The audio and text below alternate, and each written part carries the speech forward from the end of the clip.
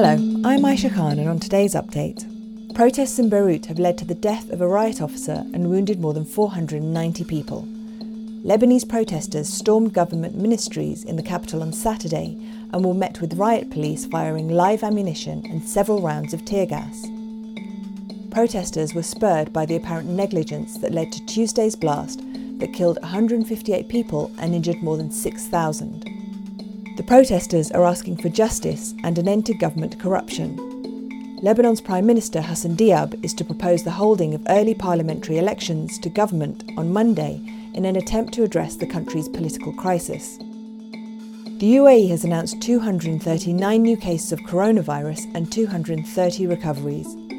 Over 63,000 tests were carried out. There have now been over 19.5 million cases worldwide. Oman's daily increase in COVID-19 cases has dropped by more than 60% after a 2-week lockdown that ended on Friday.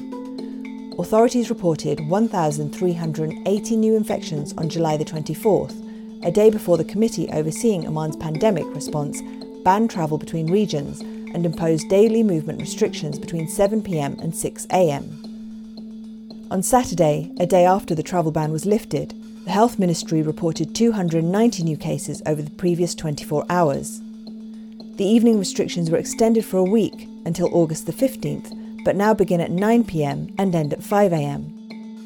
More than 100 survivors are being treated in hospitals a day after an Air India Express flight from Dubai crash-landed in Kerala. A senior government official said the death toll from the passenger aircraft accident had risen to 18, while 16 people have been seriously injured. The plane, which was repatriating Indians stranded in Dubai due to the coronavirus pandemic, overshot the runway of the Calicut International Airport. It was India's worst passenger aircraft accident since 2010. The flight was carrying 190 passengers and crew. The plane's pilot and the co-pilot were killed in the accident.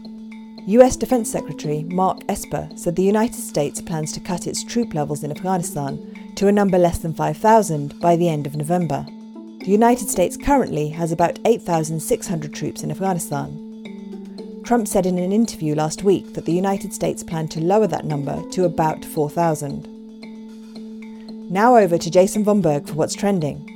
As Aisha mentioned, the Lebanese protests are a big talking point on social media today. Our reporters were on the streets of Beirut yesterday, speaking to protesters and tracking the developments as they happened. Follow us on Twitter for rolling coverage on this and the aftermath of last week's blast in the Lebanese capital. COVID-19 and coronavirus are once again trending, with over 100,000 deaths now having been recorded in Brazil.